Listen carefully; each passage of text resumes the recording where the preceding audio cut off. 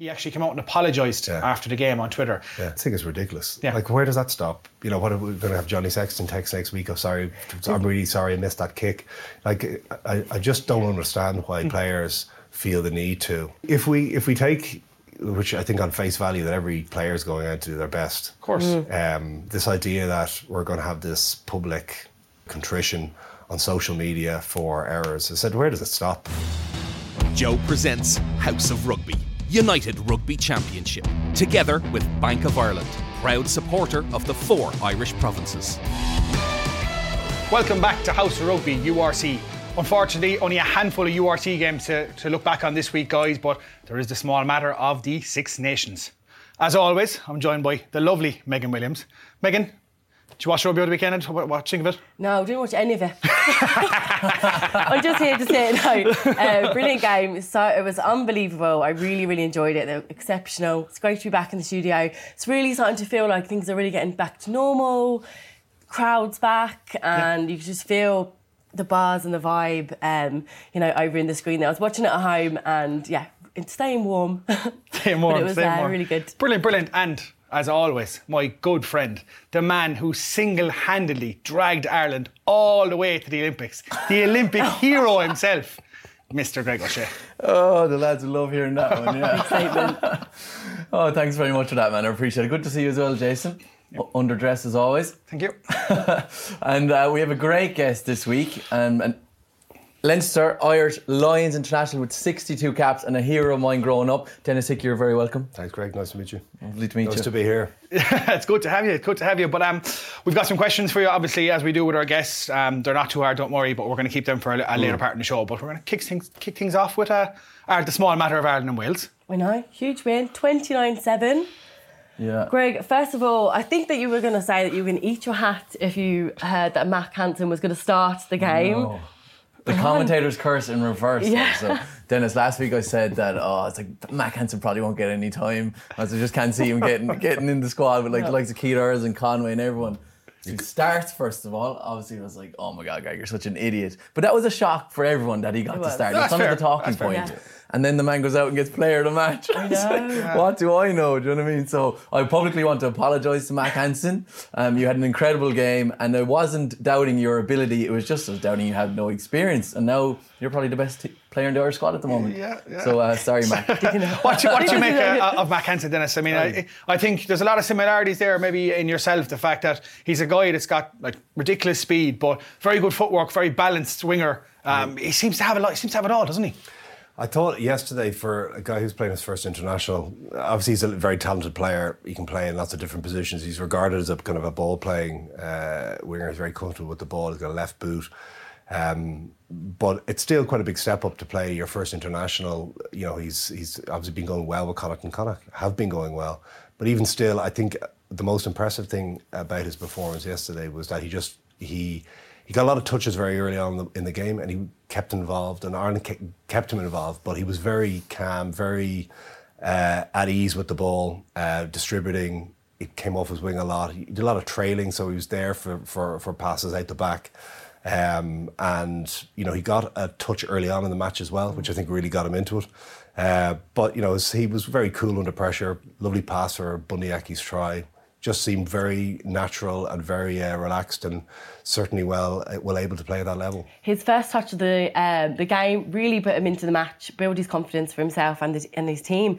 A few stats from the game as well. For the rugby nerds, he had the most carries in the match, 103 metres off 10 carries, 3 clean breaks, and he assisted that try, like you said, Dennis, for Bundy as well, which was fantastic. Yeah, he would have got most of those metres in the first run he had in the game. He won about 50 metres with that, which was some reaction though, because Johnny Sexton tried to kick it through and it bounced back and he caught it, which showed that he was really mentally in the game, really from day one or minute one, which was really contrasting to Louis Rees-Zammit. I thought Rees-Zammit had a really poor game. What did you make of him? Yeah, I'm not sure. He didn't look like he was fit. Yeah. I think they were saying even in the warm-up he was getting a bit of treatment on his ankle. He just didn't look 100%. But I think as well, to be fair to Louis Rees-Zammit, they had no go-forward ball. He barely got any ball. And it wasn't you were there. Yeah. Weather was pretty miserable. It was lashing rain. And Wales were just on the back foot the whole time. So, obviously, Mack Hansen was going to have tougher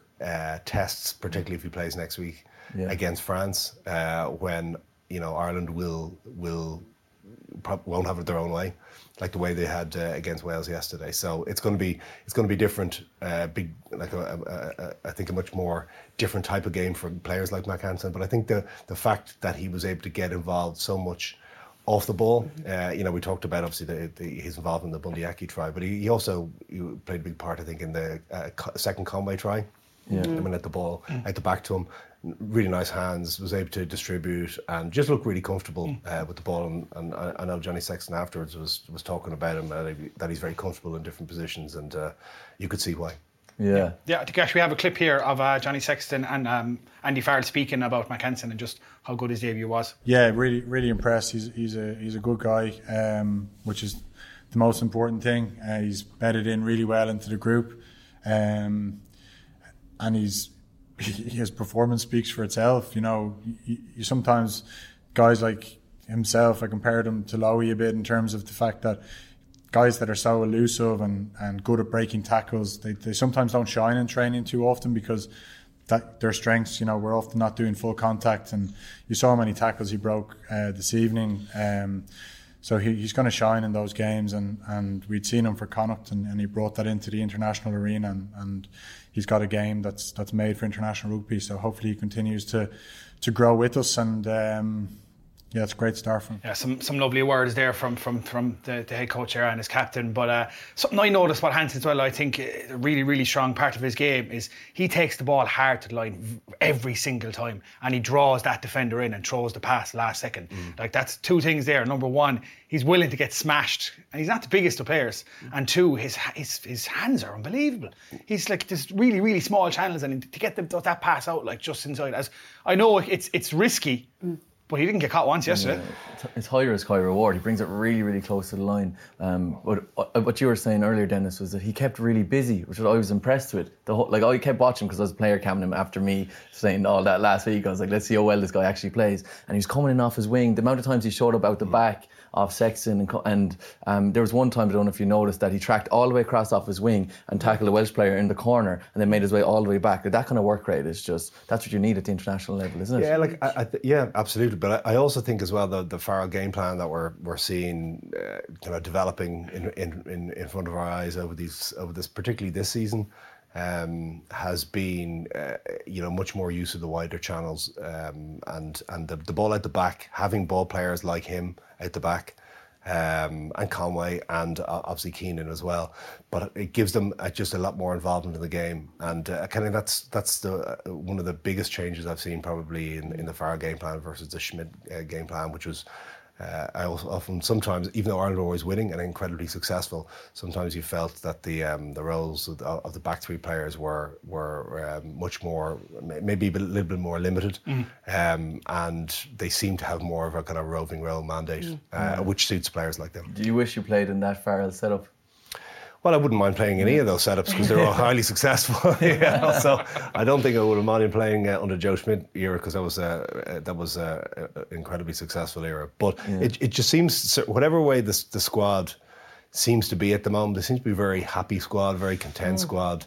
They were very vociferous, I thought, in their defence of Farrell at the start when kind of people were questioning, well, is this just going to be a version of Joe Schmidt's game plan, just not as effective without Joe Schmidt? But he's clearly taken them in a different direction. And he's built on a lot of the excellent game plans and plays that they had under Schmidt, and he's taken it in his own direction. And the players really seem to have bought into it, and the senior players in particular. So they seem like a pretty happy squad. I do think it's really refreshing to see their style of play, all this out the back and stuff. Like you didn't really see that in Ireland, like back when you were playing. Obviously, you really good styles of play, but this is more like fluid, and they seem to be having fun and trying things. Fast and so many and busy. options. And the forwards really playing like backs. Like even Tag Furlong's ball behind the back there to Sexton to draw in that. It helps like when you look at the pack that they have. Like they're huge. such a dynamic pack. Like it helps, and when you're dealing with like when you've got guys like Porter and Furlong there, and then you've got like it's ridiculous. So I just wanted to just go back there. Something I meant to ask you. Just in terms of a winger's finish, I don't know. I don't know why this wasn't spoken about more yesterday, and I'd love to get your thoughts on it. Andrew Conway's first try. To me, I don't think you will find a better winger's finish in international rugby than what he had to do there. I mean, first of all, it wasn't the best of passes. He kind of has to slide in on his right knee. He has to take the pass. He has to use his hips, get back up off his left from a standing start and sprint around 3 men and then reach out and touch it down. Yeah, he had a lot of work to do. Yeah, a huge amount of work to do. He's kind of one of these very, very industrious players, Andrew Conway. And again, he was a player who was in and around the fringes when Schmidt was the coach, and he's kind of finding his place in the team a little bit more under Farrell. He's very competitive in the air, very competitive with the ball, and without the ball, you know, he's abrasive, he's aggressive. I think he defends as well, but he had a lot of work to do yesterday for that try. And I just thought for a split second that the ref was going to say he came up short, but it was a good use of the TMO. And yeah, it was really, obviously the Welsh defenders I think would be probably a bit annoyed that they didn't stop, because you know he was able to get in underneath them. But he showed great power and a reach for not the biggest winger in world rugby to be able to reach and just get out wide. I was very impressed with Conway back when I was in the academy. So I'd spent 3 years in the academy while Conway was in the senior team. And what I noticed with him is that his basics were just so good, like his passing, his tackling, his high ball. I remember specifically Razzie Erasmus said one time in a meeting that Andrew Conway's high ball skills are so good that we see it as nearly a set piece, like putting up a Gary Owen, because the chances his stats for getting the ball back was just like top notch. It was nearly as good as having a line out or a scrum. So it just shows the basics, and he's made himself probably first choice winger for the right side. Well, he probably is at the moment. Like if everyone's back fit, it'll be interesting to see what way the back three unfolds, because you've got Earls, you've obviously got Lowe to come back. You've got Hansen. You definitely wouldn't want to be a winger in that team at the moment. What? You definitely wouldn't want to be a winger in that Irish team at the moment. Yeah, and you see other players who were in and around the squad in the build-up, like Balakoon, Hume as well, Larry. Yeah. So and obviously, Hume is in the midfield, but Larry. So they have a huge strength and depth all of a sudden there in the back three. Even though there are a couple of guys maybe who haven't had a chance to step up yet, if you get a chance, that you get a feeling that they'll get a shot this year. Yeah. What about the atmosphere at the game, actually, Greg? You were at the game. I mean, it's the first time we've had a full crowd in a Six Nations game in 2 years. Yeah. Was it electric inside there? Man, it was incredible. Like, even just the build-up, like walking around Lansdowne Road, and everyone was just in such a good mood. And it was raining, it was windy. It actually was a pretty cold day, but everyone was just smiling. Everyone just be happy to be out again. And I know that we had a full stadium back when we played New Zealand at the end of last year, but there's something different about this. I think the Six Nations just brings... Nations. Nothing bigger than the Six Nations. There's a trophy at the end of it, you know. And Ireland are in a really good spot now to maybe win the thing. I know we probably won't get ahead of ourselves here, but we are in a really good spot. There's also visiting fans, you know. I think that's the difference in Six Nations, where you had Welsh fans around the city. You know, I was in and around the city yesterday morning, and you know, you saw the scarves and the jerseys and people over the weekend, and you kind of forget that we haven't seen that in a couple of years. There's actually a good few of them there, wasn't there? There was a good contingent there of Welsh fans. There's Irish, Welsh, and there was a lot of French people actually, weirdly enough. So I was doing interviews beforehand, and there was honestly groups of French. I was like, what are you doing there? Spies. Like, they were, and they were all so nice, so they just wanted to come experience Ireland, have a pint of Guinness and have a bar, go to the match, and then shout for France today. So it's pretty cool to see all the international people. Yeah, I know. I was really impressed with the captain, obviously, Johnny Sexton. He had another phenomenal game. Denis, how do you feel like he's going to be getting on for the rest of the campaign? It's great to see Joe Cobby come on at 60 minutes. Yeah, like I think one of the things more heartening elements of yesterday's performance is that I got the sense, probably for the first time in a while, that as pivotal that Johnny Sexton is to everything that Ireland do, and you know, he's obviously so much of their game is built around him. You do get a feeling that the squad is more and more balanced, and their game their game isn't hinging as much on certain key individuals. But you know, that's not to say when he plays that clearly they can get to a different level. And I just think the drive he gives them in around the pitch, and the focus and the control and the execution of all the plays that go in and around him. He just runs that element of the game for them so well. So he's a key man, and he had another strong, really great day yesterday. Uncharacteristically missing from the tee though twice early on. It was mad. I don't know if you saw he did miss. But then when he saw those 2 kicks in the wind when he bent, banana kicks, unbelievable. Yeah, that was incredible skill. That's incredible. He adapted well, in fairness to him. Do you think he meant it? Johnny Sexton. I thought someone else who was really important yesterday as well, who just seems to be getting better and better in an Ireland jersey, is Gibson Park. he just brings that extra element of speed to every ruck, and he's just so lively, and he kind of it's infectious with the rest of the backline. Yeah. And it makes a huge difference. And like, it's no offence to Conor Murray, like they're a very different scrum half, but it's nice to have someone like him who's going to come in and blow a team socks off for 50 minutes, and then someone like a general like Conor Murray is like, you know, the old-fashioned French scrum half, the general, come off the bench and just tidy things up. But I think Gibson Park suits the way that Farrell's game plan is at the moment. Like you said, it is really busy, really fast, and that's the type of player he is. With Conor Murray isn't as much as that. Do you know? Yeah, I know. I really liked the way Gibson Park, when we'd make a break yesterday, he'd get to the ruck instantly and he'd chip it over and he'd cause carnage for the back three. Like Louis Rees-Sammet's a Lions winger, and he couldn't deal with the little chips in behind. He only messed up 2 or 3 times. So yeah, I think that's what Gibson Park brings, is that speed, and then Murray coming in off the bench just to finish it off. I'm sure Murray now would want to be starting, but it just seems like that's the best kind of way it is at the moment. What do you think, Dennis? Yeah, like I think I agree with everything that's been said. He gets the ball, gets the ball away from the base very quickly. And he's always a threat himself as well. So I thought that, you know, there's a couple of opportunities. I think Ireland will look back at a couple of opportunities they had probably in and around the base of the ruck, where he was able to, Gibson Park was kind of able to move across, and the Welsh pillar defenders were kind of following him. I think they could have gone under him a few times, and there was certainly a few holes. So he keeps that defence very busy, you know. And it'll be interesting to see how France cope, because obviously they got Sean Edwards as their defence coach, and they'll be better organised than Wales were yesterday. Yeah, like Doris and Van de Flair, I think were setting the tone, big time with that defence. They were really, really strong and putting Wales under a lot of pressure. How good was Van de Flair yesterday? So good. My God. He's added that carrying ability to his game as well. Like, and he's just he's the all-round 7 now at the moment. Like, and I think personally he's Ireland's most improved player in the last 12 months. But anyone else that stood out for you, Dennis? I mean, I know for me, I think we always have to give a special mention. I think we're sick of talking of the front row. That front three again was absolutely ridiculous. But anyone stand out to you in particular? I think a player who pressed me particularly in November, and he kind of had a tough year last year because he missed the Lions, has been Ringrose. Like, he was immense against New Zealand. I was sitting in the area where he pulled off an incredible hit on Barrett, who came through. You know, he was going in, for a try right in the corner, and it was a massive hit. And Barrett took it a full tilt, and because obviously being at the game, you could see, you know, the play moved on, and Ringrose really took a while to get up, but he was tough as nails. And I thought he's kind of built on that performance, because he was brilliant throughout that game, I thought, against New Zealand, but he was really good yesterday. I was delighted to see him get a try, because he's hyper competitive. He's a very good distributor of the ball.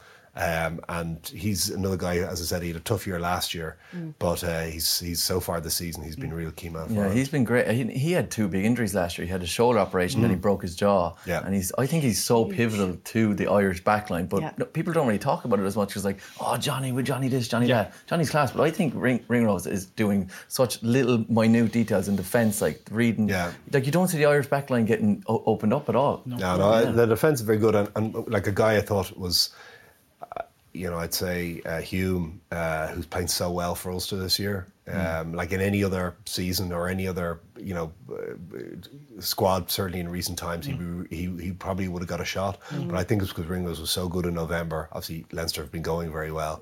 And I'd say that was a call that Farrell was happy. I'd say that Ringrose repaid his fate, because I'd say he was under pressure to pick Hume, because Hume has been playing so well for Ulster this year. And what do you think about next week with Henshaw coming back into the mix? Yeah, like it'll be a different challenge. I'm not sure that they'll change the centre partnership. I put him on the bench maybe instead of Hume. I mean, it's crazy to think you're saying there Hume's playing well and Ringrose playing well. Aki was one of the best players. You've got the Irish Player of the Year and the starting British and Irish line 13 still to come in. Yeah, I think he will come in for that reason, because he's so competitive, and he was excellent in the Lions last year. Like, he really was a standout player, I thought. So I would expect to see him come in. I think he's a key man in the squad as well. I think he's, you know, a very senior player. When you go to Paris, you need it's a different environment than playing at home and maybe the first game of the season. So, you know, it would be and not that I don't think he would. I'm not saying he wouldn't be up to the task, Hume, if he got a shot in Paris or anywhere based on his form. But I think it'll be around those sort of key selections where you've got that experience between those three. One of them on the bench coming off, because it will be an attritional game in France. And if you see the French midfield, Vacatara and Ficou, two huge men. It'll be a much bigger challenge than they got yesterday. Can we take much from that game? And we can't really, I suppose. I mean, Wales weren't great. They were missing a lot of players. It says a lot for them. They're going to have a tricky tournament. But I mean, at the same time, we didn't really get out of first or second gear, and we made a lot of mistakes. The only kind of dark cloud really of that game was points being left out. Do you think Ireland could have scored and probably should have scored a bit more? Yeah, like I wouldn't underplay how bad the weather was yesterday. I think that it was very slippy. I thought that the skill level and the lack of errors for Ireland was quite remarkable considering the conditions. But you do have to look at Wales and say, okay, they had I think something like a combined loss of 650 caps. Guys are very experienced players. I think it was. I heard a stat before the match was that it was the first time either Ken Owens or Alan Wynne-Jones hadn't played for Wales. One of them hadn't been playing since 2006. So when you take out leaders of that sort of experience, I think that was always going to be a very, very tough game for Wales, and they just don't have the strength and depth at the moment. A lot of people miss Alan Wynne-Jones, wouldn't you? Yeah, you would have, but there was some other kind of key players as well, just not there for them. But a lot of people were saying that Wales are depleted. They had so many injuries with Tipuric, Alan Wynne-Jones, George Nord. They had such a good squad on the pitch, though. 13 players that started against the Australia game that they won 29-28, their last fixture, were playing yesterday. Yeah. So they had a good team out there. Oh, it's still a good team. That's, I think you can look at it one way and go, oh no, Ireland left a lot of points behind them. You can say Wales missed on players, but at the end of the day, it was still a good Wales team. It was the Six Nations. You didn't really get out of first gear. You made mistakes. You still won with a bonus point. Do you know? Yeah. The bonus point was certainly telling that both Farrell and Johnny Sexton said the highlight was the bonus point, because the way this tournament is, it's quite huge. It's picking up a bonus point against Scotland or France or England. Okay, people will probably think most teams will have a shot at a bonus point against Italy, given where they are in their development versus the other teams. But I'm not, it wouldn't be a foregone conclusion that every team is going to pick up a bonus point against Wales, for example. No, definitely not. To get that bonus point. Again, in those conditions, even though as dominant as they were, is key for Ireland, particularly when it comes down to those points difference. Another impressive element of it was that if it wasn't for the try that they popped up and intercepted there at the end, it would have kept Wales to 0, which was really impressive for the defensive system as well. Yeah, that was just it was an error. It was just it was the end of the game. I think they were kind of let the foot off the gas a small bit, and he kind of just was Ty Byrne, it was a loose pass, wasn't it? So I wouldn't look too much into that, but I said it probably should have been 0. Yeah. Which is until I can just you've given yourself a curse now. The last week it'll be come down to points difference in the championship, and you'll be saying that try in that last minute against Wales. Do you imagine it? Yeah. That's what's going to happen, So you're confident with them going to Paris next week then? I'd be interested to see how France go today, but France for me are a fantastic team, and as strong as Ireland were in November, France are every bit as strong, and they've got a fantastic squad. They've got a fantastic group of players, and they've got probably the most exciting player in world rugby in Dupont. If between himself and Furlong, the two best, I would say. Obviously, clearly they're not competitors in their various positions, but we saw Furlong showing that pass yesterday. I mean, some of the stuff he was doing, he's got a few highlights himself, Yeah, it's an even game, I think, as well, isn't it? 5. I'm just getting it. Obviously, we'll have the score by the end of this. So we're filming this on a Sunday. It's only 11-10 now to France, just approaching half time. Wow. So there isn't a whole lot in. So fair play, Italy. Yeah, no, that's fair play, Italy. But it'll be. I think it's an even kick-off in Paris next week, or it's the last game. So it'll be an electric atmosphere. The Paris factor is going to be killer. Yeah, French rugby is kind of riding high as well, and people are getting in behind the team in France, probably in a way that they didn't when Saint André was the coach. There was a lot of disillusionment, I think, between where the national team sat in the pecking order versus the league. But I think between Laporte and Galtier, they've just created something about the French side, which it'll be the game everyone wants to watch next week. Well, the French seem to be playing with a lot of freedom, so I'm really looking forward to next week, because Ireland seem to be playing with a lot of freedom as well. Definitely. But they're not the only teams in the Six Nations. There was also another game yesterday, Scotland v England, and Scotland got a great win at home, which I kind of expected them to get. But did you think you'd love to see England lose, don't you? Yeah. Come on, the main man here. 20 points to 17 to Scotland. Yeah, great stuff. It was. I'm not sure I saw Scotland winning the game, because I just thought England might have a bit too much power for them as the game wore on. And even with 20 minutes to go, I thought, okay, Scotland being incredibly competitive, and they rode their luck a little bit. They scored, obviously a fantastic try in the first half, but I thought England were just going to be able to turn the screw a bit on them with their bench. So the fact that they were able to get the win was incredible for them, albeit in circumstances that they got the decisions yesterday. Two big decisions. Yeah. It's the first win in 38 years, is it? Against so England? it's their first time retaining the Calcutta Cup, so winning it back to back, for winning it twice. Okay. So they won it. They beat them last year, but it's the first time in 34 years that they've won back to back Calcutta Cups. But looking at the game itself, so obviously we know England were missing a lot of players into the game, and Scotland had a few guys injured as well. But you could see very tense game, first 10-15 minutes. It's England-Scotland, fan back. It's a raucous Murrayfield. But it kind of opened up. Darcy Graham made an absolutely incredible break. Ben White was only on as a blood sub for Ali Price. But what do you make of Darcy Graham? Like, to me, I was saying it before we came on camera. I think he's the closest thing we've seen to a Shane Williams style back three player in a long time. He's lightning fast. I remember, I think he got capped maybe 2 years ago. Was his first match.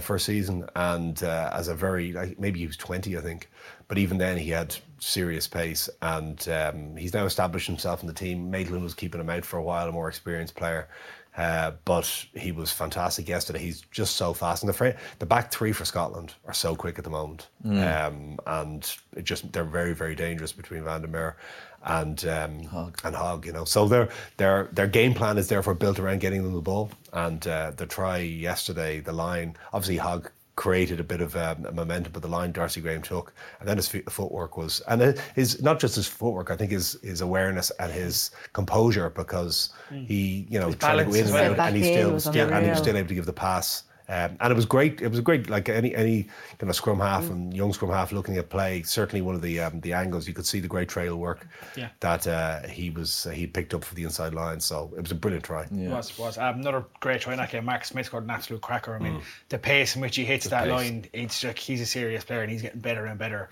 And I think on any other day, he could have been on the winning side. But it came down to. Did he score the majority of the points? He did, yeah. He scored the majority of the points. But it did come down to in the end into a decision. And I'd love to get your thoughts on it. Everyone's thoughts on it.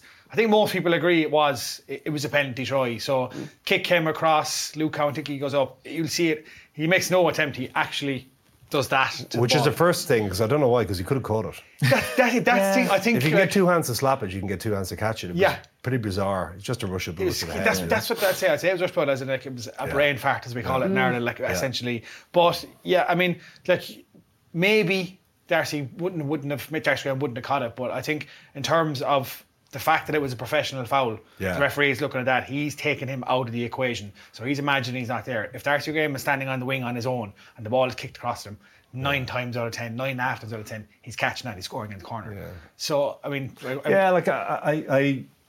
when the ref gave the penalty try, I said, okay, that's you could argue it both ways. I think if he hadn't given a penalty try, I don't think everyone would have been convinced it was a penalty try. Right. I think it was the referee. He looked back the rationale. He was very clear on why he'd given the penalty try. But it was a wet and muddy day. There was going to be a contest in the air for the ball, so he gave the penalty try. But if he hadn't, I wouldn't have been that. Wouldn't have been that. He wouldn't have got out of Scotland safe, so the referee. He wouldn't have got out of Scotland. Yeah. If he'd given the penalty in the scrum at the end, he certainly would have got out of Scotland. And I think England I had the right to feel a bit aggrieved with that, because the scrum wheeled around that scrum, and he'd already told I think Youngs to take it out, and he gave him another shot at it, and then England had to use the ball. Because it was a second reset, and he was shouting at him to use it. He really didn't want him to have to make a decision. As soon as the ball was at the back, he was saying, "You got to use it." And I don't know why he has to use it. Why did he have to use it? Like the referee, shouting at you to use the ball when the scrum was rock solid. I don't know what the obligation is to take the ball out there. Yeah. So I think he was hoping that he wouldn't have to make. I think that brings us back to our point earlier on about the home games, and when we go off to France next week, if it does come down to and it's a 3 or 4 point game, when you're a referee or a TMO in that position, if there is like if it's like, okay, give Ireland a penalty, it should be a penalty, and they're trailing by 2 points, you're not going to get that decision. Whereas you have a much better chance of getting that decision in Dublin. Well, that's you know what I mean. That's what home and away is all about. It's these kind of referees are they're doing their best, and they're human as well, and that's what I'm saying. It's hard not to be influenced by what's going on. Of course, around. it's only natural. It's natural. But it's great. one thing, sorry, I just wanted to mention it before we move on was Luke Cowan-Dickie.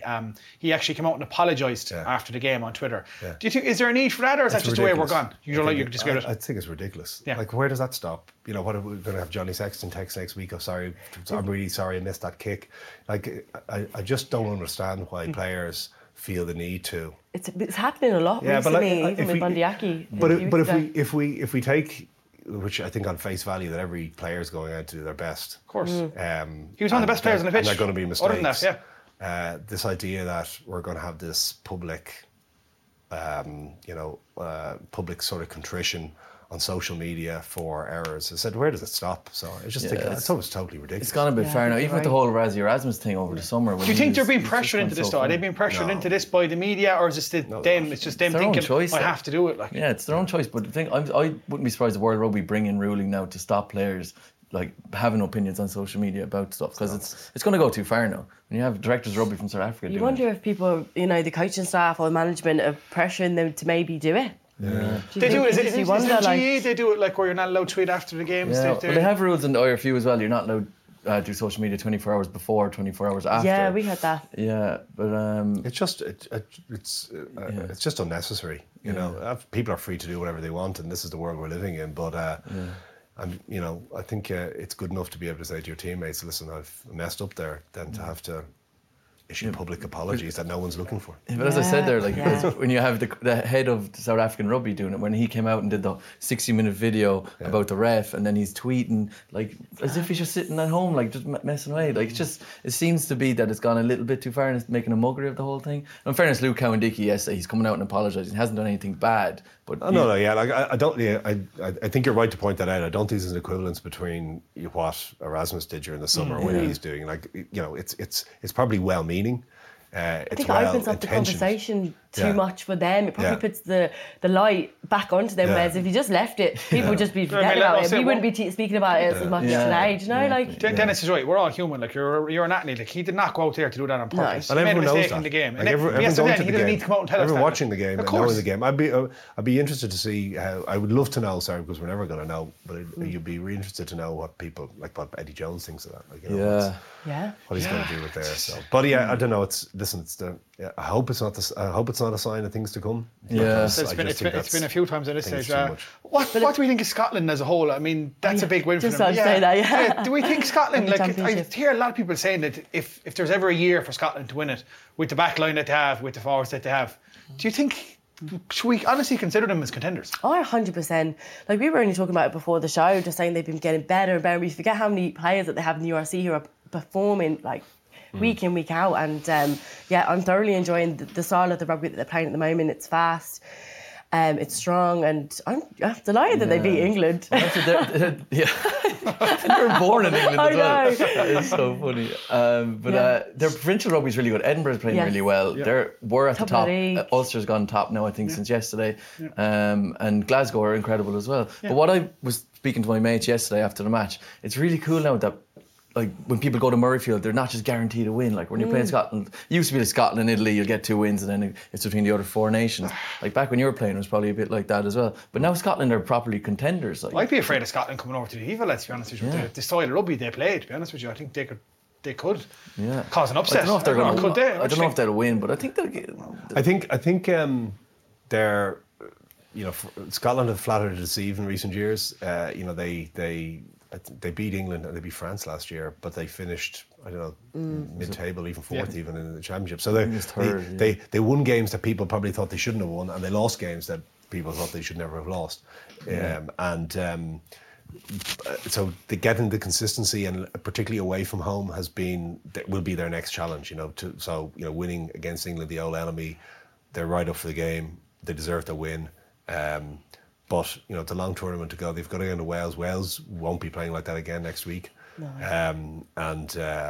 So that'll be a whole different set of challenges to them. And there'll be teams will be very wary of playing Scotland, so they'll play accordingly. I think one of the things that they don't have where they'd be weaker to Ireland, I don't think they have the same level of ball carriers in the up front. Yes. Ireland have so many ball carriers now, and that's what's changed their game, I think, so much for they have a whole front row who can carry the ball, very comfortable with the ball, and likewise the back row, everyone's a ball carrying option, which probably wasn't even the case 4 years ago in Ireland, 5 years ago. Yeah. And I think that's where Scotland don't have that same especially level. Especially in tight 5, they don't have a good tight 5. And they don't have big ball playing tight 5. They're big units, I suppose, and they were certainly effective yesterday keeping the English 8 at bay. But that'll be the next step up for them, I'd say. Yeah. And what did you make of England's performance yesterday? I think I was a bit surprised with their tactics. I think they kicked really poorly. Both, I think when you're saying a team kicks poorly, I think you're talking about their decision making and when to kick. There was some, you talk about Luke Cowan-Dickey apologising, but the one I think he should apologise more if he was concerned about apologising. He put a kick through at some point when he was I think about 17 or 18 minutes, and like England were attacking and in good attacking position. He finds himself in second receiver and kicks it dead, I think. I thought he was or kicked it in and exactly, kicked it into the dead ball line, and it was picked up. And but that was kind of symptomatic, I think, of England's kicking game yesterday. They didn't kick well, and they didn't pick the best times to kick. So I thought they were a little bit disjointed. And the problem is, I think when you're playing Scotland, particularly at home, when Scotland got to half time and it was very competitive, it was going to be a very difficult second half for them. So I was a little bit disappointed by their tactics or their execution yesterday. They're still, they've a really strong squad. They'll be really hard to beat in Twickenham, and they're going to be better next time out. Yeah, without Farrell and without Tuolangi, I thought Marcus Smith was incredible yesterday. You said, Megan, he scored all the points. All the points. His vision for that try was really good. He stepped up and nearly got all his kicks. Yeah. It shows he really has a good bit of bottle for how young he is. He's so much pace. It's such a leveler. If you've got a guy who's playing in that position, who can come onto the ball at that sort of pace. They really have to respect him. Yeah, and it's very, very difficult to mark, particularly as the game builds through phases and you get to third and fourth phase and there's forwards in places that they shouldn't be and the defences are less organised. If you've got your first receiver who is so dangerous but so comfortable taking the ball to the line and laying it off as well. So he makes more clean breaks than any other 10 in the world at the moment, I think. Yeah, and he's only he's still only learning international rugby, so he's going to be a big star. And do you think England still have a chance to win the Six Nations? I wouldn't. I don't like it's Johnny Sexton, I think, summed it up very well yesterday. He said in his press conference, he said, this time last year, you lose your first match, your Triple Crown is gone, Grand Slam is gone. Maybe a shot at the championship, but you're really scrambling after a first loss. But it can be done. It can be done. Will there be a Grand Slam this year? It's going to be. It's so competitive. You think this mightn't be the year there'll be a Grand Slam because there's so much. So many strong teams, but we probably didn't think that last year when Wales won the Grand Slam. So that's true. Plenty more Six Nations to come. We're looking forward to it. But there's URC as well on the weekend that we will get onto. Ulster were playing, but before that, we might as well get to know our guests a little bit better. So we have 10 questions for you, Denis. I hope you're all right with that. I'll kick it off. So we have a question in from Billy, whoever Billy is, who wants to know who is the best player that you've played with on and off the field. So, on and off the field. Yeah, so it's kind of two elements there. Who's the best crack, really, and then who's the best player. And they don't necessarily have to be the same person. Don't have to be the same person. Yeah, put you on the spot there now. Yeah, that's a tricky one. I was lucky, I would say, to play in some very successful teams with some of Ireland's greatest players. Over the last 10 years, 15 years.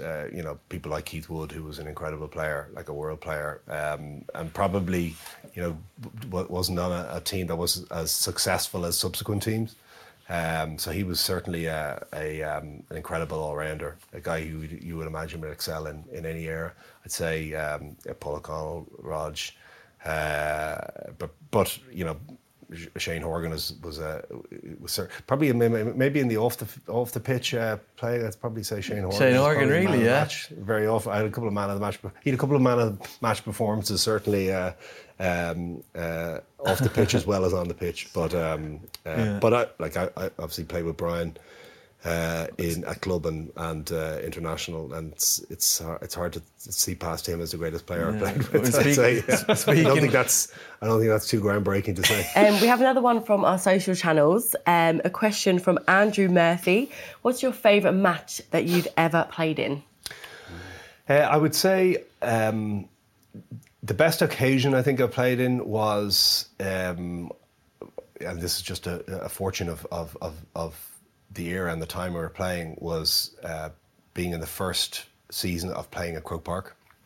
So getting to play the England match in Croke Park, I think, was probably the best occasion, probably the best match. Now, probably played in closer games, or maybe games can be memorable for lots of different reasons, but for a pure occasion, it was a fantastic game to play. And what year was that, Dennis? That was 2007, Yeah. Wow. 2007, yeah. I was fantastic. It was everything leading up to the game, the match itself, and everything around it. It was an incredible. That was emotional to watch. I can't imagine what it was like to play in. Like, watching on a TV screen. Even now, looking back, you're like, so I can't imagine what it was like for you. Like, that's that multiplied by a million. Like, Yeah, like one of the great things about even post match, or even going away to the match. Generally, as you're driving in and around Lansdowne Road, you go down Shelburne Road and from the team bus, etc. And it's great. There's lots of big crowds and people outside the bars as you head into the game. And the bus journey in is always fantastic. But one thing that stuck with me from that particular game was the bus journey back, because the meal was in the Shelburne Hotel, and the bus journey that the route that we took on the way back took us back down O'Connell Street, which was not obviously traditional.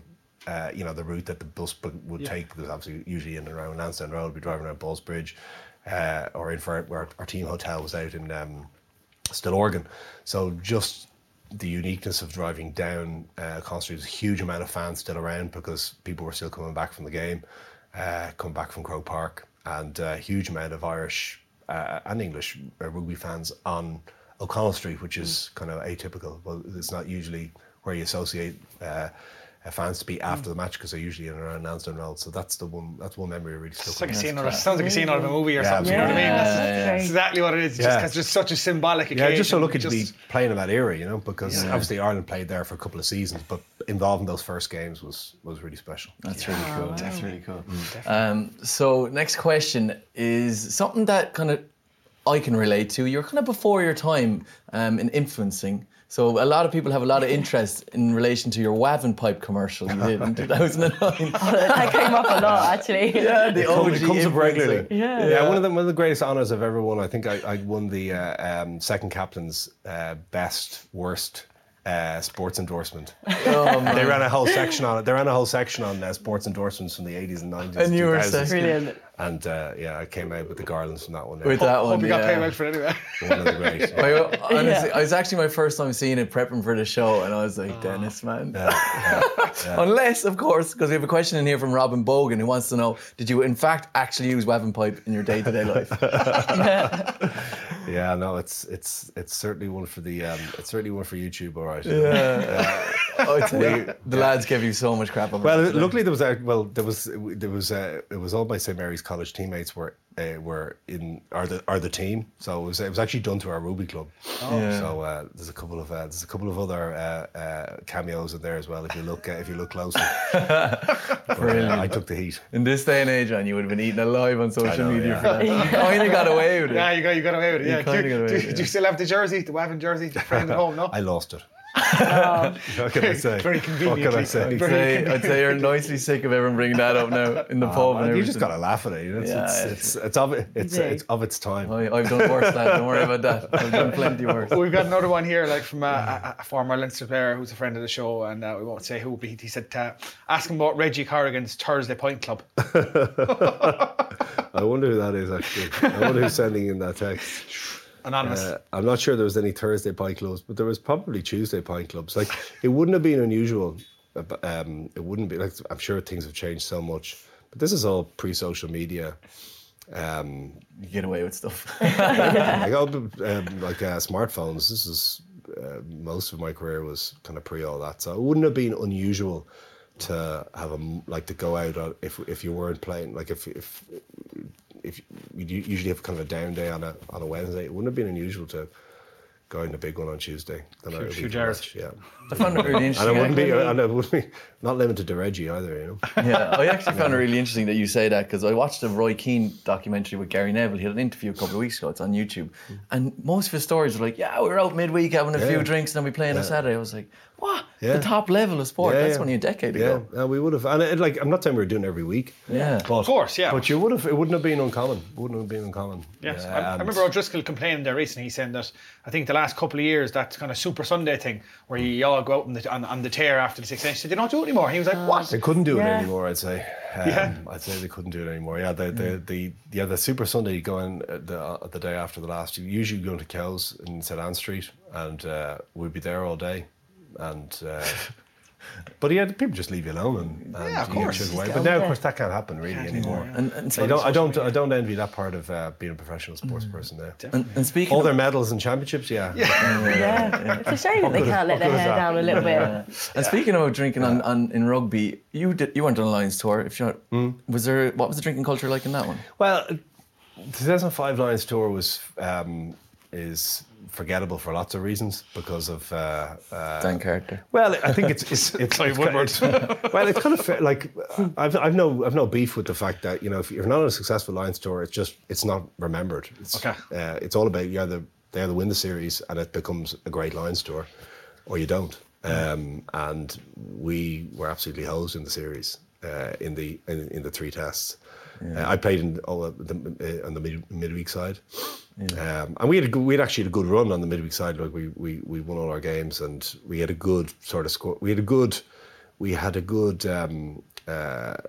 kind of group of guys who were, destined not to be playing on the test side, and kind of got used to that fact. Yeah. But we had Ian McGeechan was our coach. Himself and Garen Jenkins was the coach at the midweek side. And didn't he famously not let you out for a few drinks during the week? No. You could do whatever you wanted. Oh, really? Yeah. And that was, to be fair, that was Clive Woodward's philosophy. He wasn't a micromanager of people. He was more into. And I think he was very aware. He'd been on Lions tours himself. He was aware of that. Trying to build the bonding culture on a Lions tour is the big challenge. Trying to bring the team together, and that was the bit that I don't think we got right on that tour. Yeah. And just the smallest kind of details, like England, for example, had obviously won the World Cup in 2003, and he had brought a lot of his thinking from that. And one of the things that England had brought in and it seems like such a small detail, was that England all had their own rooms.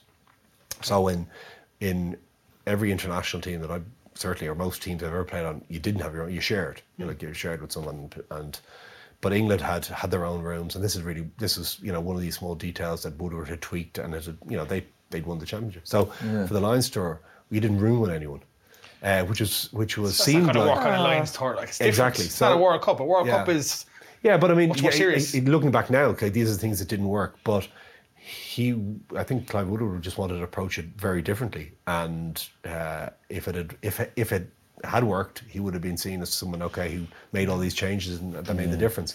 So, but little things like that made it harder for the teams to gel. And but it was still Lions tour New Zealand was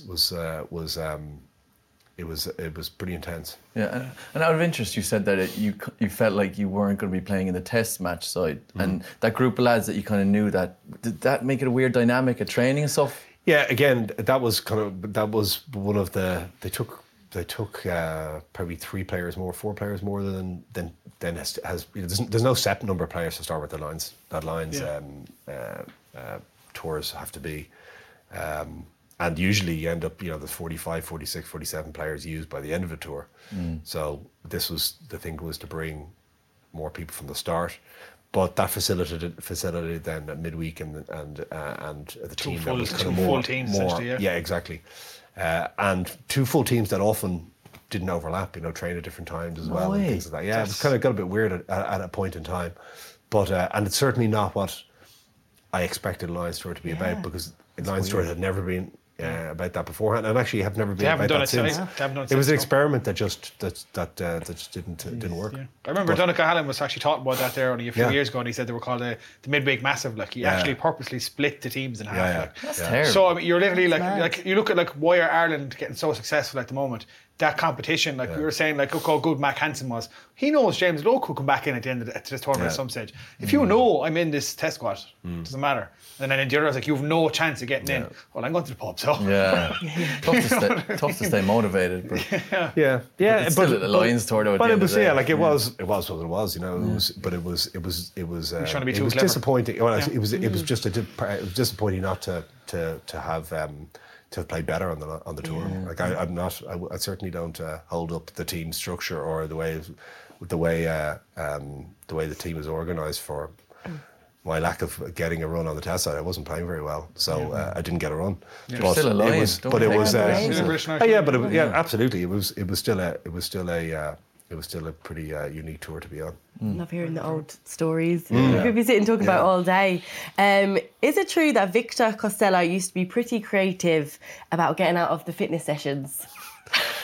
Yeah. Can you tell us a bit about that? Yeah, Victor's an explosive animal in the sense that he likes short, sharp bursts of he's he's a kind of power athlete. Big man. And I think like lots of things that have evolved over years. When professionalism first came in, obviously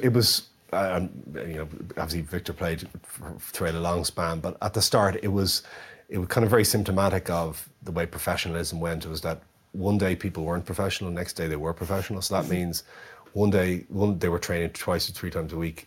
Literally the next day we were all training 3 times a day. Jeez. So it took a long time for the IRFU for people to understand how to get the best out of particular athletes and how to get people fit and fast. So it was very much a one-size-fits-all approach back then. So Victor's was more on the explosive. He liked to do the short, sharp stuff, shall we say. But that's he was pretty good at that. Denis, am I right in saying that you were one of the first male athletes to be given a professional contract? Yeah, I was in the first round of professional contracts. Yeah, in 1997. Wow, so the first round, first. Megan was one of the first women, so as well. So it's actually interesting to have one of the first men, the first woman to get a professional contract. Yeah, so that's pretty cool. That's pretty cool. Yeah. Yeah, it was pretty cool. Like it was good at the time. I was still in college, and then the game gone professional in. 2005. It was in 95 after the 95 World Cup, but it didn't go professional in Ireland till that year, 97. Yeah. So the first contracts came in 96, 97. Can you remember what your first contract was? Oh yeah.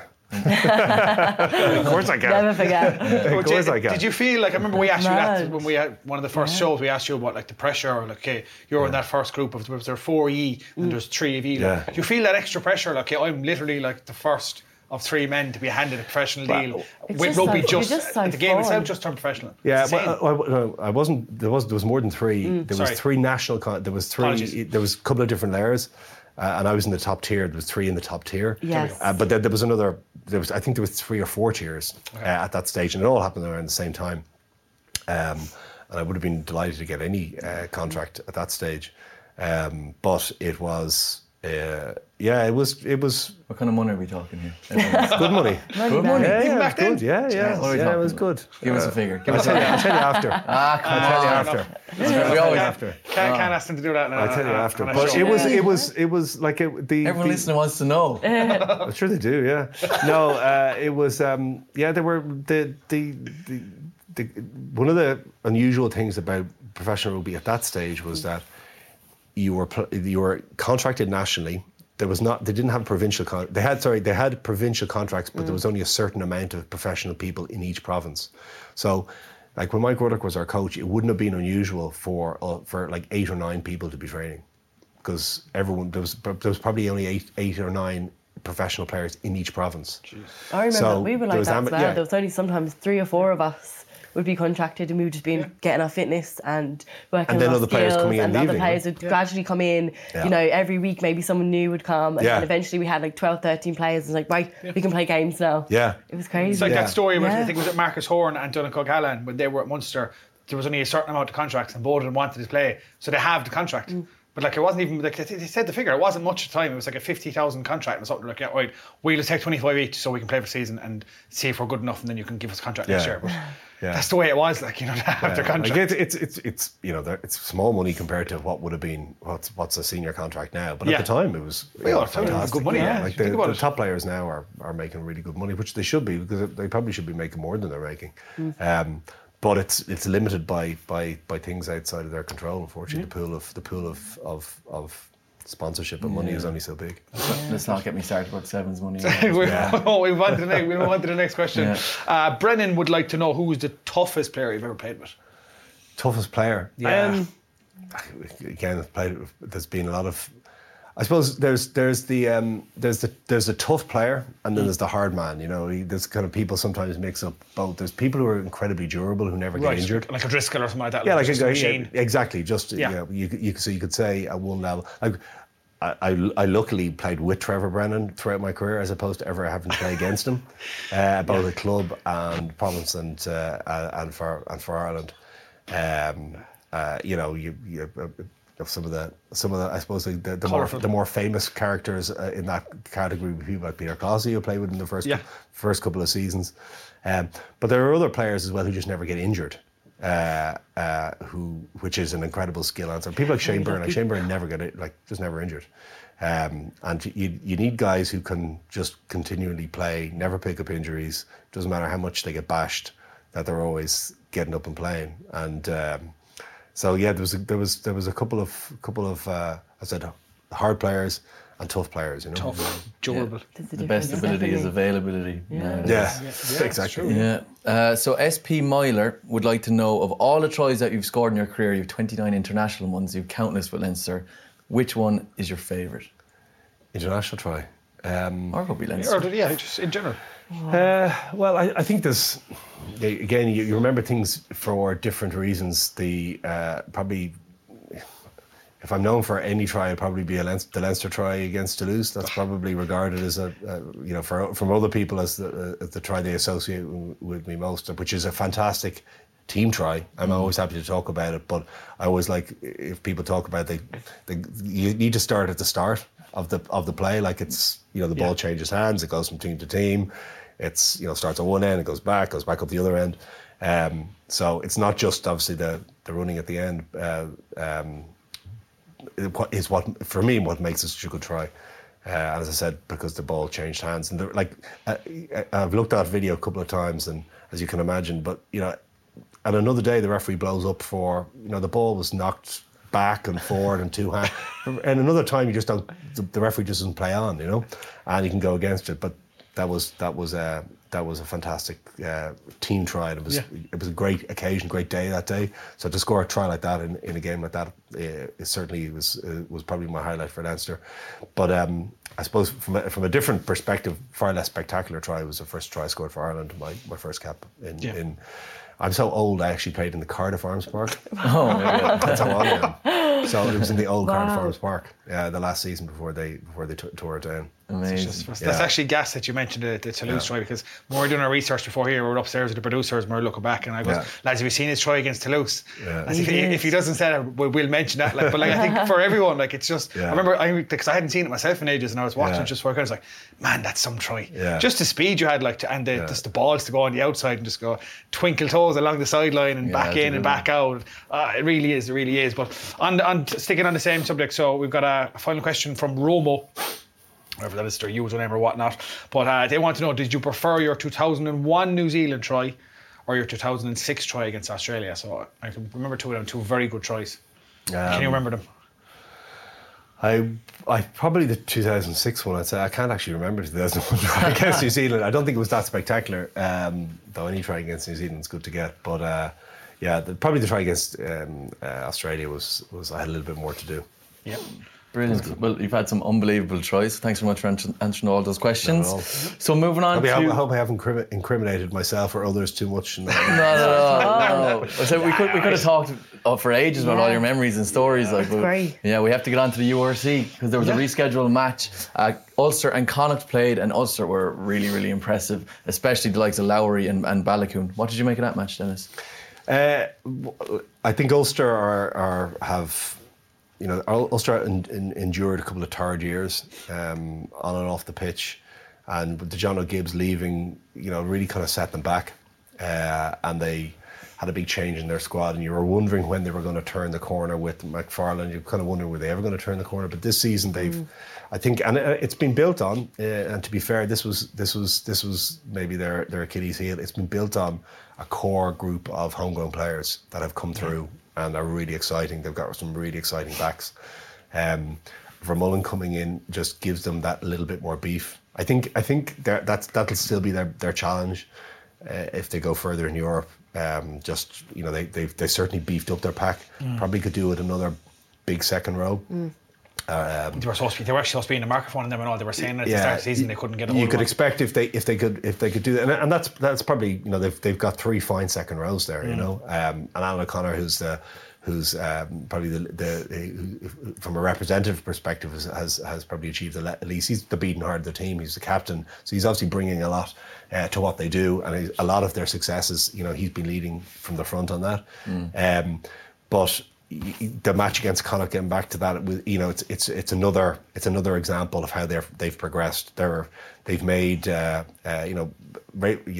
old Ravenhill, now the Kingspan, was always a very tough place to play, but you just kind of get the sense of the form they're in at the moment, between what they've done to the forwards and their exciting backs. They just were too much for Connacht. And Connacht, I really like the way Connacht play. I think Andy Friend really tries to get them to play good rugby. And they do try to play, but they just, in the last couple of matches, they just have looked a little bit off the pace. They were going very well in Europe. I think losing that match in Paris really kind of knocked their confidence a bit. Then they've had kind of two less than positive results on the road, then back in the league. And I'd say the disruption from Six Nations is something that Andy. They're a different team without Carty as well, without Aki and without Hansen. Exactly. Especially your 10 is such a pivotal player. You take him out. It's a strength. Maybe the depth, they just haven't quite got that. But I'd say Andy Friend will be concerned about getting them back on track. Yeah. I think you all agree though, Ballycoon. Unbelievable. He had a fantastic game and he was trying things. He was trying to get around. It was unfortunate he ran into his own player at that one time, but he was really trying to make space, and that try, the speed of him. Yeah, the really interesting about Robert Ballycoon is that he started with the sevens team. You played him in the sevens? I played with him, so years ago. I remember this tall, lanky guy coming in, and he's from up the north. We were like, who's it? And he was standing over in the corner, like throwing the ball to himself. Didn't really get involved. And to be honest, his skills were really bad when he first came in, and then he just took off. He just really tuned in, and he just became one of the best players within a season. And now look at him; he's probably going to feature in the Six Nations, is he? Yeah, I think he's very much an athlete who's turned into a rugby player. Obviously he was a sprinter, and he had the physique of a sprinter. And I thought at the start, I just hadn't seen enough of him. When I saw him, I wasn't sure if he was going to be able to make the step up towards the national side. But obviously he missed a bit of rugby last year. But this season he's come back. He put on a bit of size, and obviously everyone talks about his pace, and that try at the weekend was incredible, like a 50 metre I think we have a clip of that try actually. We're loaded up there. It's going to be our try of the week for this week. Helped by Alan O'Connor. Good latch by O'Connor. Here's Burns for McCluskey. Nice little pass for Michael Lowry, running onto the ball. Away goes Robert Ballycoon, and there's only one result here. So absolutely cracking try. Yeah, cracking try, and just great wheels, just incredible raw pace, and at such at the highest level, if you can get players who can finish like that, that's where you're going to win your games. But I think, to be fair to Robert Ballycoon, what he's done in the other parts of his game are probably what have impressed me most this year. Probably epitomised most by that match against what I saw him in the Northampton match away. He fought really hard for that try. He scored that first try again, a lot of cover, and he showed a lot of power to be able to get in the corner for the try in that first half. And then that second half, I think it was for Lowry's try, he was able to get between defenders and offload. So again, these kind of aspects of the game, things that obviously he's worked on. He's worked on his strength, he's worked on his skills, clearly. And he'd be thereabouts, I'd say, for a run this season. You know, he's unfortunate, like obviously Andy Farrell's fortune is his misfortune in the sense that there's so many players. There's no in space, the back three. There's a lot of really, really competitive, top quality internationals in the back three at the moment on the wing. So, but I'd say his time will come.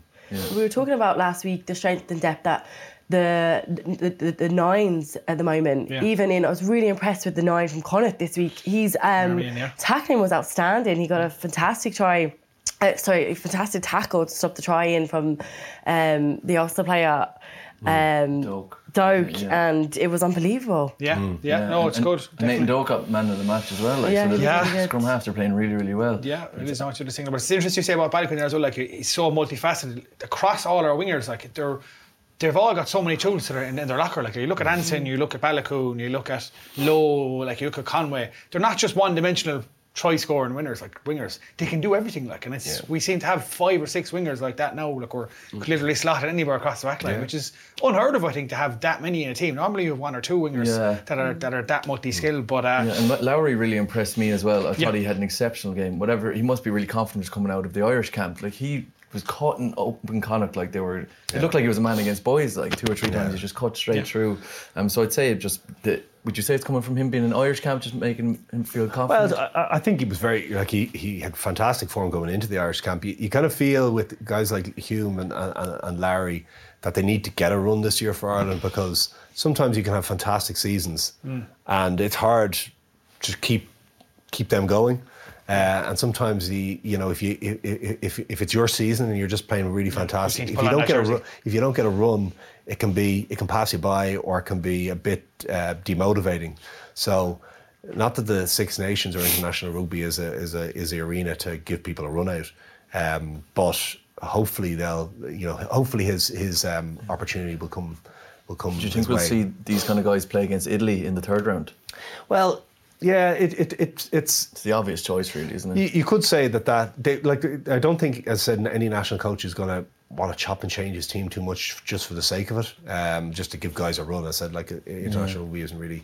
I just don't think it's about giving guys a run out. But I think there is a couple of guys who would fit into the squad and fit into the team and would be able to step up. And probably those two, Hume and Larry would be 2. I'd say who'd be thereabouts. But when are these guys going to get experience at international level before the World Cup next year? Like autumn internationals, maybe. Yeah, I'm not sure. Is it a tour to New Zealand this summer? Yeah, tour to New Zealand this summer. So 3 tests. 3 tests. Were you going to bring those guys to New Zealand? Yeah, I'm not sure, because I think that they'll have to bring a big squad to take 3 if they're going to play 3 tests. But it's they're definitely looking up towards that World Cup next year. No, that's what kind of everyone's prepping for, really. Yeah, and obviously touring as it is these days, you don't have any other games apart from test matches. It's not like that. So, would they possibly try and throw in a midweek game there against the club if they can, if it's possible? Yeah. I don't know. I don't Probably know. Too late for that. Well, I'm sure it's either scheduled to happen or it's not going to happen. But it's one of the drawbacks, I suppose, of the obviously how packed the season is. You just don't have the bandwidth for those types of tours anymore. Definitely. So there's 2 other results in the URC. Obviously, the South African side. So the Stormers beat the Sharks 2010, and the Bulls beat the Lions 21-13. But we're going to move on now to the rugby news of the week, and the big one was something we talked about last week. I don't know if you might have seen this or not, Dennis. The Craig Gilroy citation. So we were very much. I was like, I don't know how the hell that wasn't a red card last week, but he has been cited. But the interesting part of it, I suppose, obviously we explained it last week. Like, the reason he was cited, the reason he's been done for this, and the reason it's been brought a red card is there is mitigation there, but he comes in with a hard shoulder, with force. It was very dangerous. It was a red card. But interestingly, he got a 4-week ban, but they were bringing it down to 2 weeks.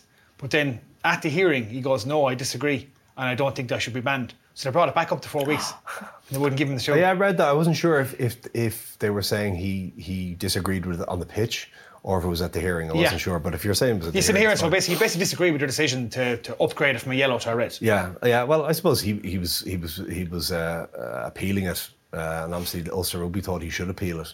But To be honest, I don't have a problem with the referee getting that wrong on the day, because first of all, what's happened can always happen. So there is now a pathway for, maybe a decision that should have been different to be cited, right? So if something needs to be rectified and somebody needs to be punished for foul play, there's a pathway to do it. I think on balance, there's been much more. I've seen much more decisions by referees, which I would have thought are much more marginal, and guys getting yellow card or red card.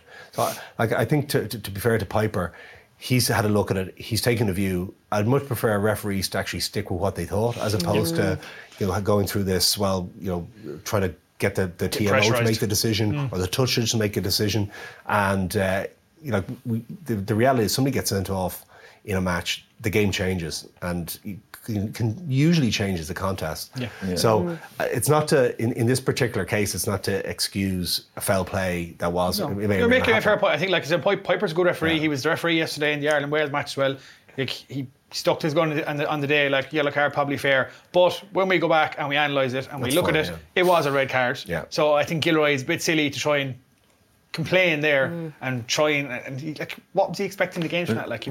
What I find mad is that he obviously argued his case for the last couple of weeks, being like, it was not a red card, and then they give it to him, and he's just supposed to accept, it is a red card, and to drop it down to 2 weeks. He's obviously not going to change his argument. He's not. You're not really. He doesn't have to accept it. It's just. But that's what they wanted him to do. You're just saying just accept. I think as well. It's not. I wouldn't want to get the impression that you've got Craig Gilroy standing up on his own going, I disagree. These are quasi legal. Yes. And they're really probably overpowered disciplinary. The disciplinary process is pretty heavy. It's pretty heavy duty. You've got lawyers, you've got a panel, you've got people arguing the minutiae of the decision. You've got a huge amount of footage. You've got like 19 cameras at each game, whatever that is.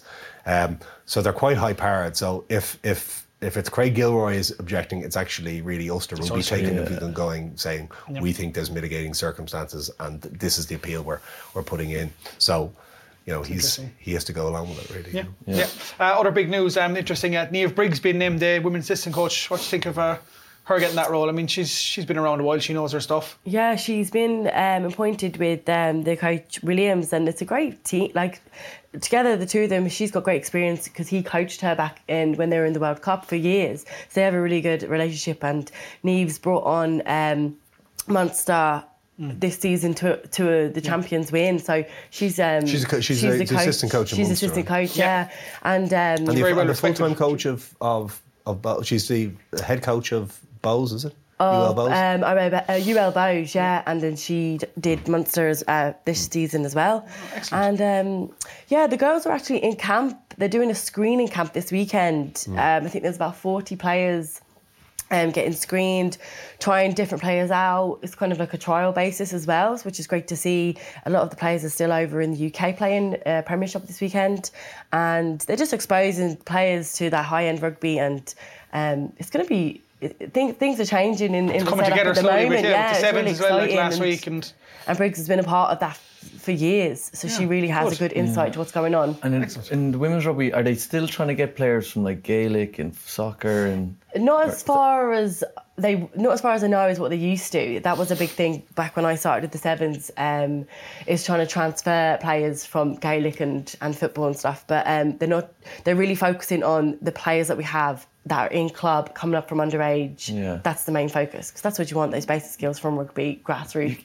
You can't buy that experience. Like, obviously, someone could be an unbelievable athlete at Gaelic football, but you can't just throw them then into an international rugby match. So. I know, it's happened. Yeah, they have tried it. We've tried it, and there has been players on the back of that saying that are phenomenal rugby players now. Like, they've trained and they've earned their spots on the team, 100%. So it's not to say that doesn't work. They'll learn your trade. But at the moment, there's players that are playing rugby who are young, they're fit, and they're playing really well at the club level. They should be given a chance to trial for the Irish team, and that's what they're doing. It's really cool to hear that there's so many women playing rugby at that level, that you can bring in 40 players and screen them. It's amazing. It's unreal, isn't it? It's really good. Big things coming for the 15 side, hopefully. Really looking forward to follow the sevens. Yeah, that's it. They kick off in the end of March, so that's going to be great. Excellent. Other news there, it's great to see Six Nations donating 100,000 to the relief efforts over in Tonga.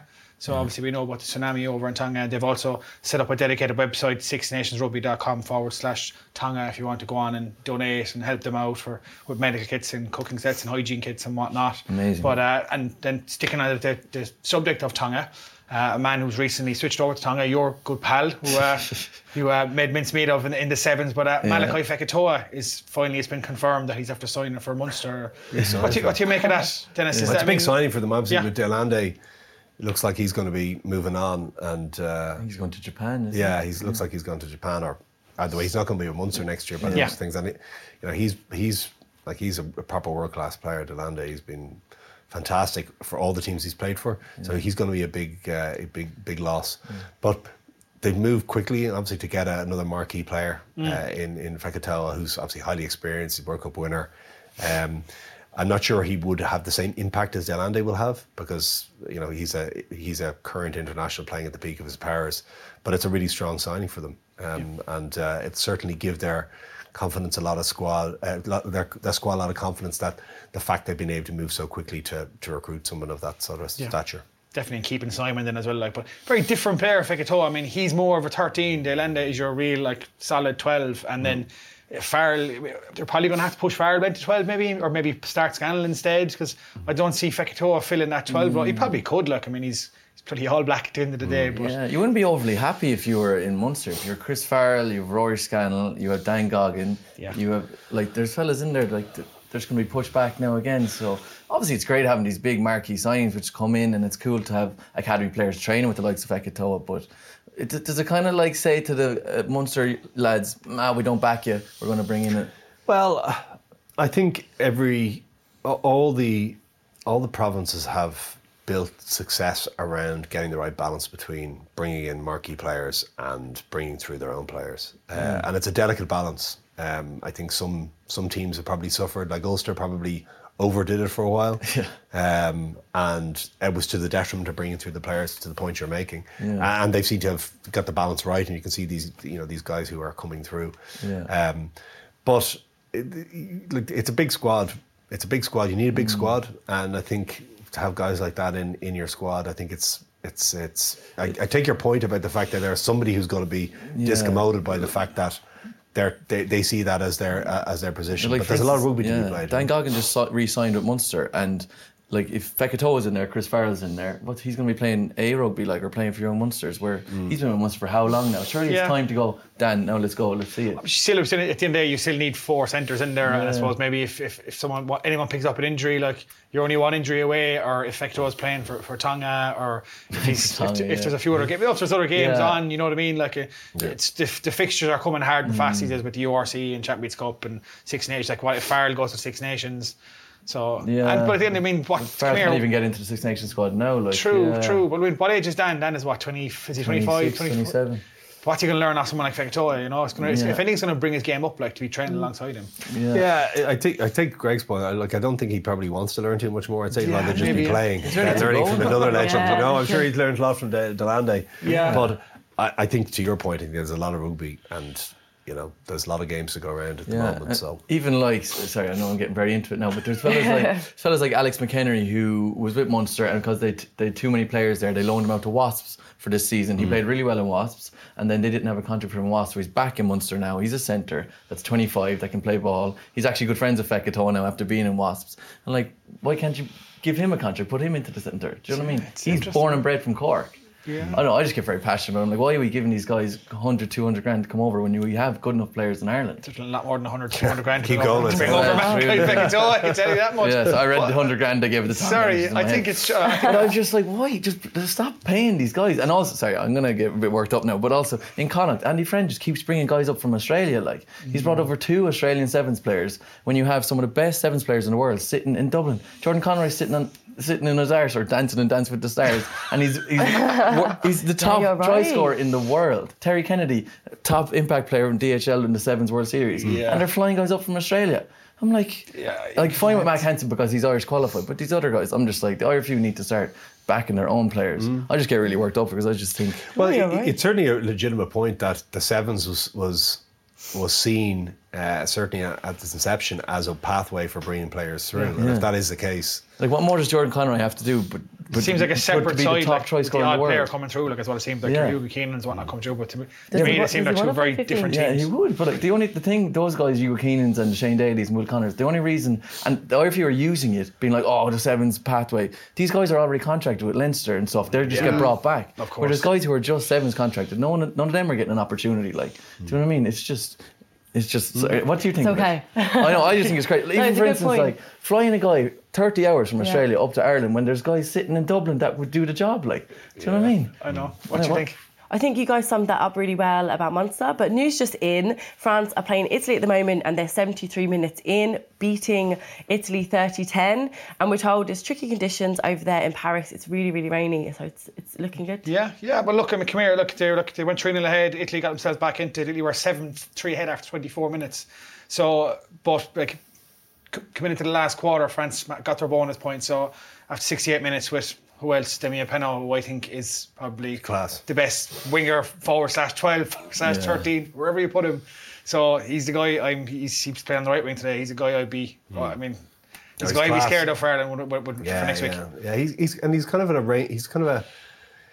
He's an unusual looking build even for a winger. He doesn't, he's obviously very athletic and he's strong, but he just has. He looks heavy. A bit of an old school look about him, you know. Yeah, he's a fantastic player. He's a fantastic player, and he can play. He plays a bit, and he can play in the centre as well if he needs to. But he's incredible. He's been incredible form for Clermont. I think he was injured a bit last year. He was, yeah. Yeah, and but it certainly hasn't seemed to slow him down. He's absolutely class. He's an amazing instinct for try scoring. And if he's playing against Ireland next week, he's certainly a player they're going to have to watch. Interesting, though, if it does come down to, look, I know they got their bonus point, which they're expected to get, like, but 30-10, like, with only a few minutes to go, like, so even if they do manage to get another try, like, that's not a huge margin against Italy, like, and I know we hate knocking Italy, like, but, you know, Ireland could put 50-60 points past Italy, and so can Wales, and so can Scotland, and so can England, whatever, and it could come down to that. France probably would have expected a bigger score margin there if it does come down to the points difference, as you said. Yeah, well, they certainly won't be. They certainly won't be happy that there was an opportunity maybe to score more. Obviously, we haven't seen the game. Italy are rebuilding at the moment, and they've been bringing their underage teams are getting better and better. And I think their captain is this year, is he 21? 22. He's very young, so they really are trying to make in more changes. Kieran Crowley, the coach there, who was the coach of Benetton only for a couple of seasons, and they asked him to take the job, which he's taken on. So it'll be interesting to see where Italy fall out this year, because they unfortunately had gone from being very competitive when they entered the Six Nations to being they went through a period of being competitive but not snatching the odd win. They haven't been really competitive the last two seasons, certainly since Parise has left. So they do need to have a competitive season this year, and maybe this is the start of performances. Definitely, it'll be interesting to watch this back, like whether it was just the conditions or whether or not Italy actually gave them a good game. Yeah, well, to score 10 points in Paris in bad conditions, that's decent. Like, you know what I mean? So definitely. So look, I think that's all we have time for. Unfortunately, I think you're probably sick of us a decision. It's you, no? We go off for another hour, will we? But no, it was great to have you on, Denis. Appreciate it. Thank you very much. Yeah, thanks very much, Denis, for all your insight. Thanks a lot. You're very good. Yeah, and of course, a big thank you to our sponsors, Bank of Ireland, proud supporters of the 4 Irish provinces. And until next week, guys, thanks very much. We'll see you next week, guys, for Ireland versus France. Joe presents House of Rugby, United Rugby Championship, together with Bank of Ireland, proud supporter of the 4 Irish provinces.